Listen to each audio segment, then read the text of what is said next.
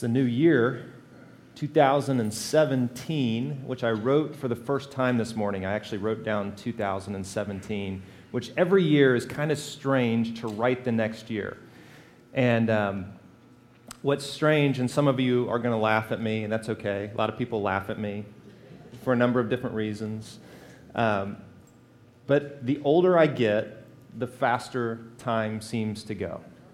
Is that true? As you get older, time just speeds up, and the new year seems to come faster and faster and faster. And you blink. I remember when we were first married and we first started having kids, and people said, "It will start moving. You will blink, and they'll be 16." And I remember thinking, "Oh yeah, we're gonna engage every moment and embrace every moment." And before teenage years, and we're not gonna let this pass fast. And then you blink and they're driving, right? The kids are driving, and you're thinking to yourself, how in the world did we get here? Does anybody else feel that way ever? How is it that I'm now at this age when it seems like yesterday I was, and I every now and then I find myself talking to college students, and as I'm talking to them, I'm thinking I'm one of them. And then later I realize they look at me like I'm their parent, not like I'm one of them. It's just crazy how fast time goes. And I think every year, I grew up in a home that was pretty driven. And so my mom was borderline perfectionistic. And that was a kind way to say. We just were driven, and so resolutions, those kind of things were a part of our world. Anybody else grow up where resolutions were a part of your world? Did anybody? Nobody? Like 4 of us, 5 of us. We're starting a support group on Wednesday nights since there's so few of us. Like recovery from perfectionistic resolutions in the new year, something like that. I'll welcome you to the table. Let me ask you this. Okay, so there are a number of different lists going around, but you can talk in church here for a minute. You can talk to your neighbor. What do you think the most chosen resolution in the new year is? So go ahead and tell your neighbor. What do you think the most chosen resolution in the new year is? You got it? And maybe you chose it. Maybe this was yours. So like I said, there's a number of lists, so it's hard to know really what the one is, but I've got like the top 5, and I think number 1 is in this top 5, okay? Let's see if any of you got any of these top 5. So here they are, health related, so eat less and exercise more. How many of you said that was something close to what you said? Yes, every year, we're like, it's going to be different. I'm going to eat less and exercise more. And then life happens. Organization, I thought this one was interesting, but it showed up on a lot of lists. Organization in life and work. Did anybody choose organization? Couple people? Yeah. Hobbies and travel. Those who say they want to develop some new hobbies, they want to engage in some new things in terms of a hobby life or travel. Anybody, that was your guess for the most chosen? Okay, a few, not as many. Financial, spend less and save more. Spend less and save more. Anybody guess that was the top one? So, yep. And then read more books, which is interesting that it's on the list like year after year. I want to read more books. So these are the most common resolutions, and I think these are the resolutions every single year. Wouldn't you guess that these are pretty close to the same thing every single year? And we get to the end of every year, and most of us probably say, "Oh, I missed it. I had these great ideas. I had these great thoughts of what I wanted to do, and another year has passed, and so I'm going to resolve this next year to spend less and save more, to eat less and exercise more. So this year, instead of exercising 5 times like I did last year, I'm going for 6 this year, every other month. Or I'm going to do the next week every day, and then I'll be done for the year, and I did more than last year. So I'm going to resolve this year." So here's the interesting thing about resolutions, from my perspective, from my aged perspective. Here it is. Wherever I go, there I am. I think this is the problem with resolutions, is that I keep showing up in the new year. Like I leave a year and I think to myself, in the new year, I'm going to be a different me. And the problem is the same me shows up next year as showed up last year. I keep taking myself with myself at every turn of the year. And you know what? You do too. So a few years ago, I set this resolution and I said, this is different. It was one of those like, this is different kind of moments. Like come, I would say Jesus. It wasn't come to Jesus, but it was come to something kind of moment that this is going to be different. This year is going to be different. And I'm not just going to like make a resolution. I'm going to study like, how is it that people are able to keep their resolutions in the new year? I thought this is it. So I found the 3 top ways to keep your resolution in the new year. And I thought these were genius. And so I'm going to share them with you. You're welcome this morning. Maybe this is why you came. So here it is. The three ways you can keep your resolution. They're not on the screen. I'm just going to tell you what they are. The first one is this, that you are to keep it simple. Keep your resolution simple. Okay? So and specific, simple and specific. So if you want to exercise more, that's not good enough. You need to be very specific and simple. Okay, I can do that. So I can get specific and put some specifics. I want to run X amount of times per week or whatever. Now, no kidding, this showed up in research. The number 2 way to keep your resolution every year, and I think this is probably the best one out of the 3. You ready? Lower your expectations. I mean, how brilliant is that? So quit thinking so highly of yourself. Consider yourself weak and unable to do anything. Lower those expectations, and maybe you'll be able to reach them. I thought, that's genius. And so maybe, like many of you, I quit resolutions because I just can't do it. I don't need any. I don't need the pressure. And the third thing, and I think this is wise, is to get some help. To get some other people who can surround you and hold you accountable. Do whatever it is that you want to do in community with other people. And you know why I think this one's really probably the best idea for actually achieving your resolutions? Because this is what the church is. I mean, this is the idea that God had from early on, and this is what Jesus started. He said, look, if you want to be a different person, you need to surround yourself with other people and go on a journey together. And when it comes to resolutions, God is much more interested in who you become than what you do. God is much more interested in who you become and who I become than what it is we are to do in the new year.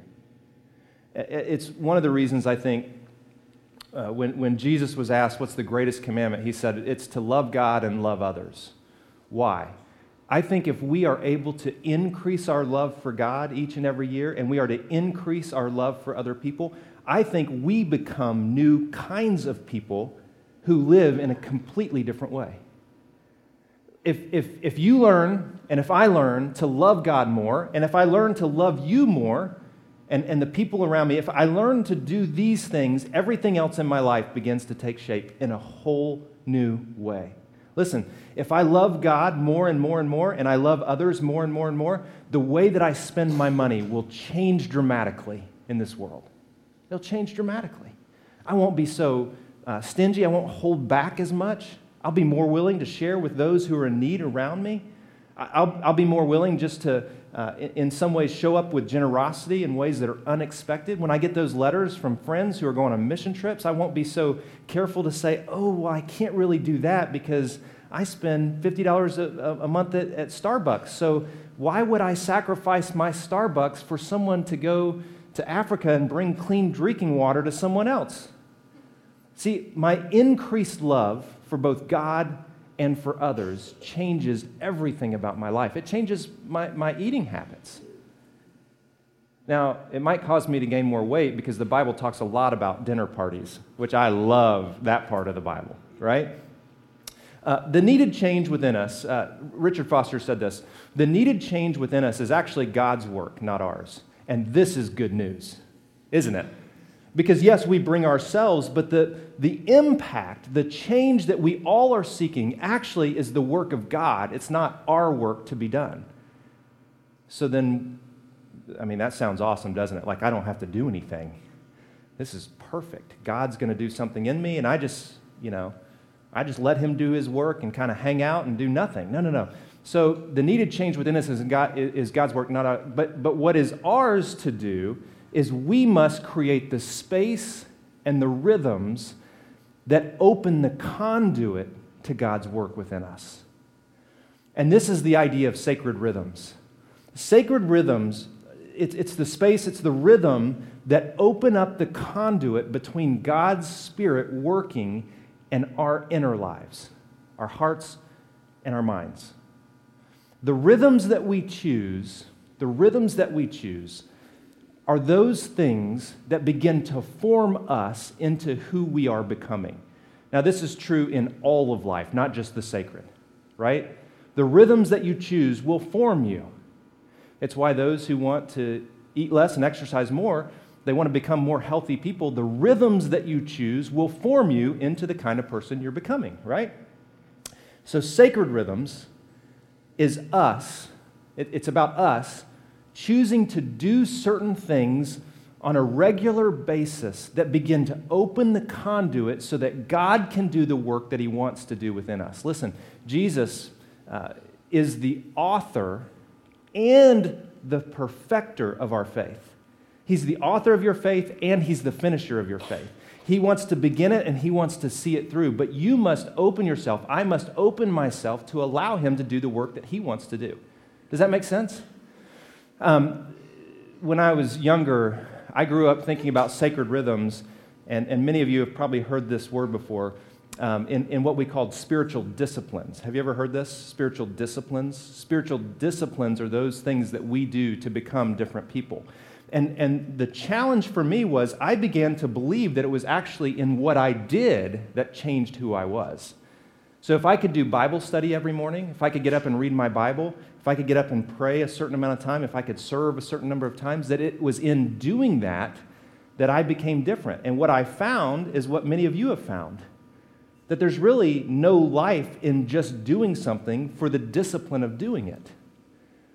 That the discipline leads us to allowing the Spirit to work within us. Once I had the resolution to read through the entire Bible. And you know what I did? I sat down and I started reading, and I didn't watch any TV. I read through the entire Bible in 3 months. I just I just plowed through Scripture. And you know how much I remember? Nothing. I read it just to be able, at that point, to say that I read it. And there was no transformation that took place within me.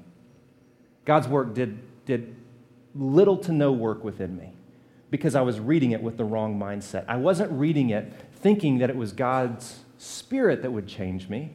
I thought my reading in itself would do the work. See, these sacred rhythms are about putting ourselves in a place where we are open to God doing what He's going to do. It's not our work, it's His work. And that's what we want to explore over the next few weeks. Here's the one passage I want us to center in on today. This one passage of Scripture. The reports of Jesus and His power spread even faster, and vast crowds came to hear Him preach and to be healed by Him. The reports of Jesus' power spread even faster, and vast crowds came to hear Him preach and to be healed.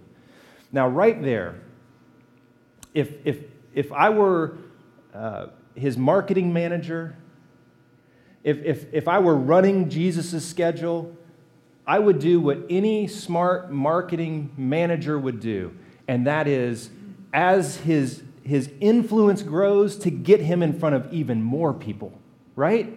Isn't that what we should do?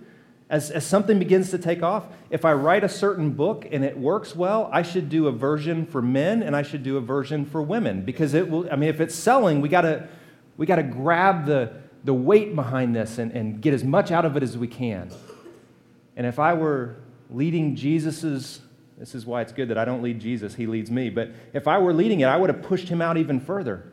Jesus, everybody's coming. Now's the time. Keep going, keep going, keep going. Let's get more people around you. And then it says, Luke tells us, but Jesus often withdrew to out-of-the-way places for prayer.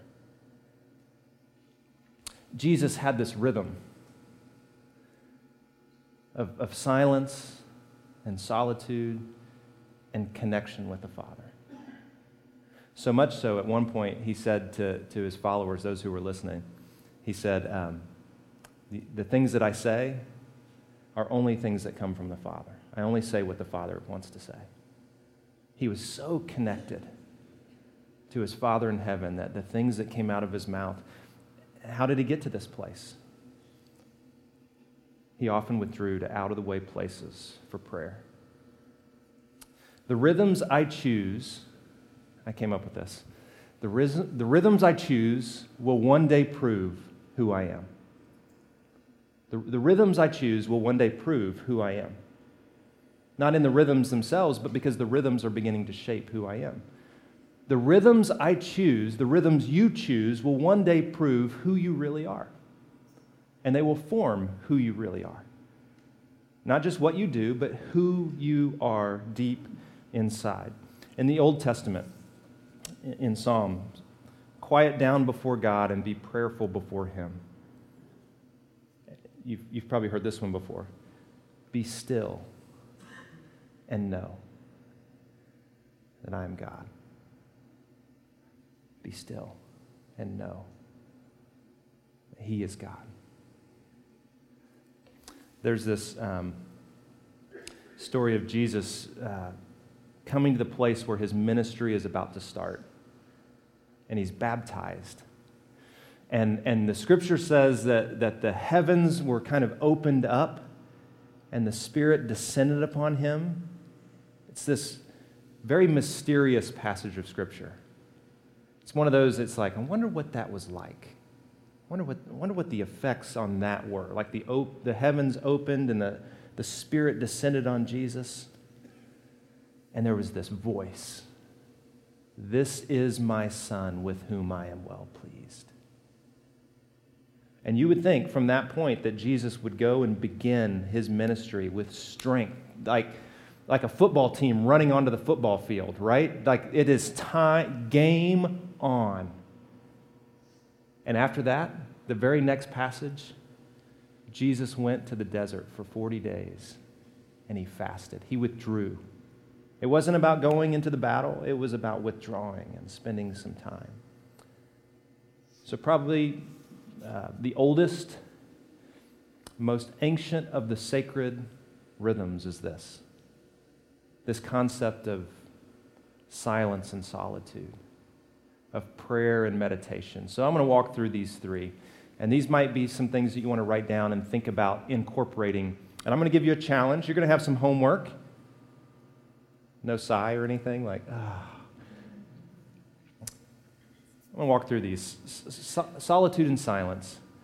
Just being alone, quieting the external and the internal noise of our lives.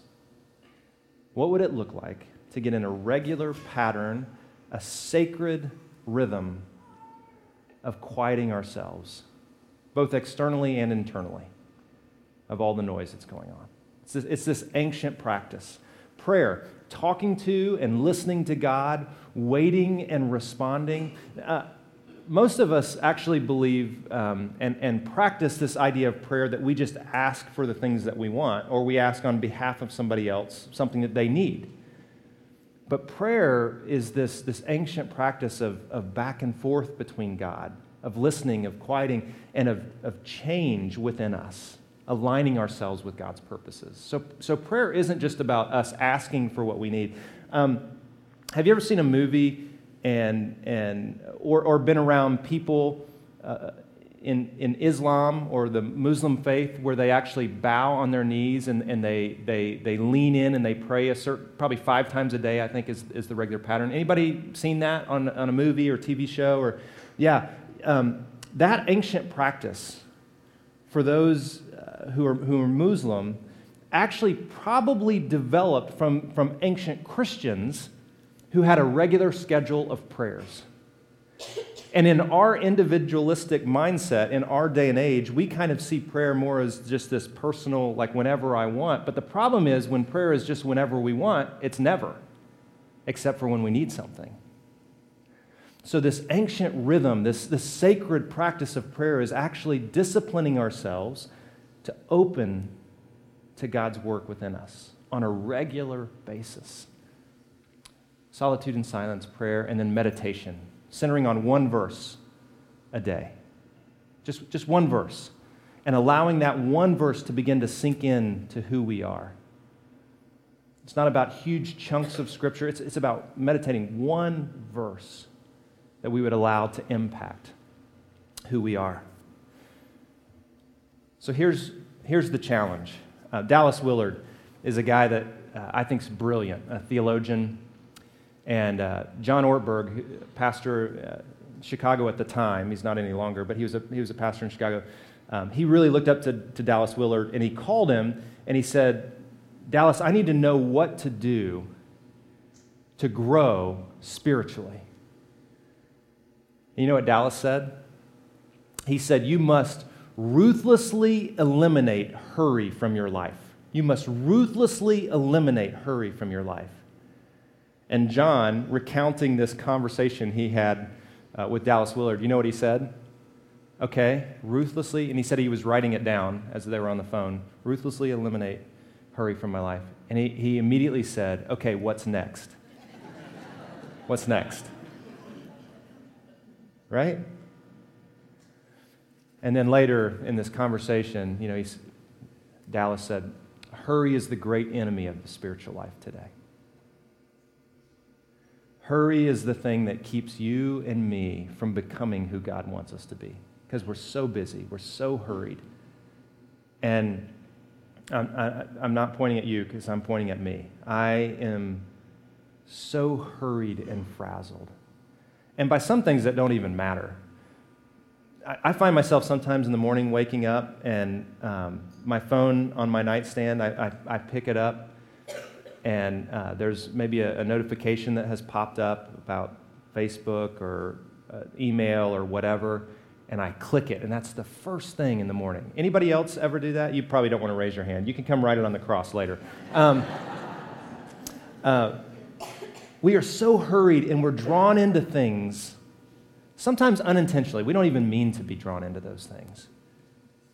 And Sacred Rhythms is about creating the space and being intentional about the ways that we live our lives so that we can become different kinds of people, so that we don't keep taking ourselves with us into the next year. Hurry is your great enemy in becoming who God wants you to be. Hurry is my great enemy in becoming who God wants me to be. So what would it look like for us? What would it look like for us to create a rhythm, a sacred rhythm, every day of silence and solitude and prayer? John Wesley, so one of the importance, he believed one of the things that was really important is having a quiet time, some time just alone. So here's the experiment. So I've got an experiment for us. Here's your homework. A daily quiet time with God. And some of you who have been doing this for a long time, you're going to laugh at this, but 2 to 5 minutes of silence and prayer every morning, I think is a great starting point. What would it look like for you and for me to commit to 2 to 5 minutes of just silence, solitude, and prayer each and every morning? What would it look like? To find a spot to do that. Now, some of you, and I realize this, if you get up and you start moving around your house, this is going to be really hard for you to do. So maybe it's about rolling out of bed and onto your knees next to your bed and just spending 2 to 5 minutes there. just quieting yourself. Some of you are like, Matt, that is crazy. My wife, my husband will look at me like I am a mad person. That's okay. Invite them to do it on the other side of the bed, and you'll be good. For some of you, maybe it's getting up, and maybe you need a cup of coffee next to you when you have this silence and solitude. So maybe it's a cup of coffee in a certain chair every day. And that's my pattern. It's a cup of coffee. Well, it's a cup of sugar and cream with a little bit of coffee in it, but it's right here and then in the same chair every day.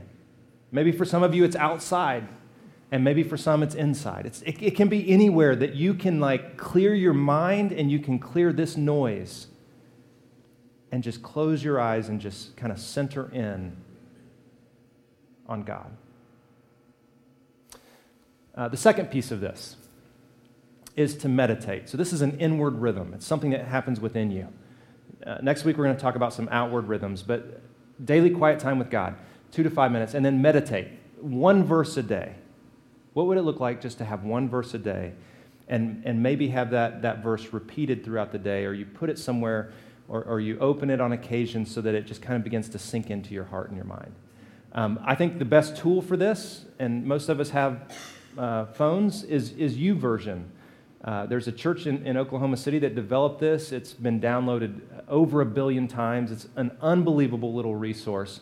But every single day there is 1 verse. If you open the app, it says verse of the day. And so this is a great place to start if you don't know where to start. So download YouVersion and then open the app and it'll say verse of the day. And this is the verse today. This is the 1 verse that popped up today. You are not like that. You are a chosen people. You are a royal priest, a holy nation, God's very own possession. As a result, you can show others the goodness of God, for he called you out of the darkness into the wonderful light. Now, to meditate on this means to open it up and begin thinking and listening for God to nudge you in a certain direction. Okay, I'm a holy person. Most of you, if you're like me, would start out by saying, well, that's not true. But God would say that is true about you. You are a holy person because he set you aside. If you're in Christ, you have been set aside. Why have you been set aside? To show others the goodness of God. Now, think about how transforming this could be in your life and mine. This was just the one I opened today. I did not plan this. I did not set this up. But think about how transforming this would be. If I sat down, I had a little bit of quiet time, and then I began to meditate on this idea that God has set me apart for a certain reason. What has he set me apart for? To show his goodness to other people. To show his goodness for other people. Well, now I need to go to work. What am I going to do at work today? I've got to close some deals. I've got to manage some people. I've got to do some other things. I wonder how God could use me to show his goodness to other people today as I'm closing this deal. Now, you see how this begins to transform, like how you do what you do? Like you allow it to sink down into you, and then you live life differently because something is getting a hold of your heart and your mind. That is what a sacred rhythm is. That is what a sacred rhythm is. The rhythms I choose will one day prove who I am. The rhythms you choose will one day prove who you are. The rhythms are not the ends in themselves. The rhythms are about opening the conduit to God's love and grace in you and in me. And that's where true transformation happens. That's where true transformation happens. We felt like it would be very appropriate today to end our time together with communion. And it's this tradition, this rhythm that began 2,000 years ago on the night that Jesus was betrayed. He was sitting at the table with his disciples, his loved ones, and he took a piece of bread, which would have been on every ancient table, and he broke it. And he looked at his disciples and he said, hey, this is my body, which will be broken for you. And he said, I want you to take this, and I want you to do this to remember me. Eat this bread. And he took a cup of wine, which would have been probably on every ancient table in the world that Jesus lived. And he simply passed it to his disciples, and he said, I want you to take this and drink this. This is my blood, which will be poured out for you. And I'm sure his disciples at that point, because they had no idea what was coming, were kind of like, what in the world? This is weird. But then it took on new meaning when he actually died for them. He said, take this and drink. And when you drink this wine, when you drink this juice, I want you to remember the sacrifice I'm making for you. I want you to have this regular rhythm to remember, this regular pattern that turns your mind back to the sacrifice that God made for you. So this morning, we're going to pass these elements, and if you're a follower of Jesus, if you've placed your faith in Jesus, we welcome you to take communion here. You don't need to be a member of this church. This is a great rhythm that reminds us of who Jesus was and what he's done. Just hold on to these elements as they pass. Just hold on to them as we sing, and then I'll come back up and we'll take them together as a community to remember the sacrifice of Jesus.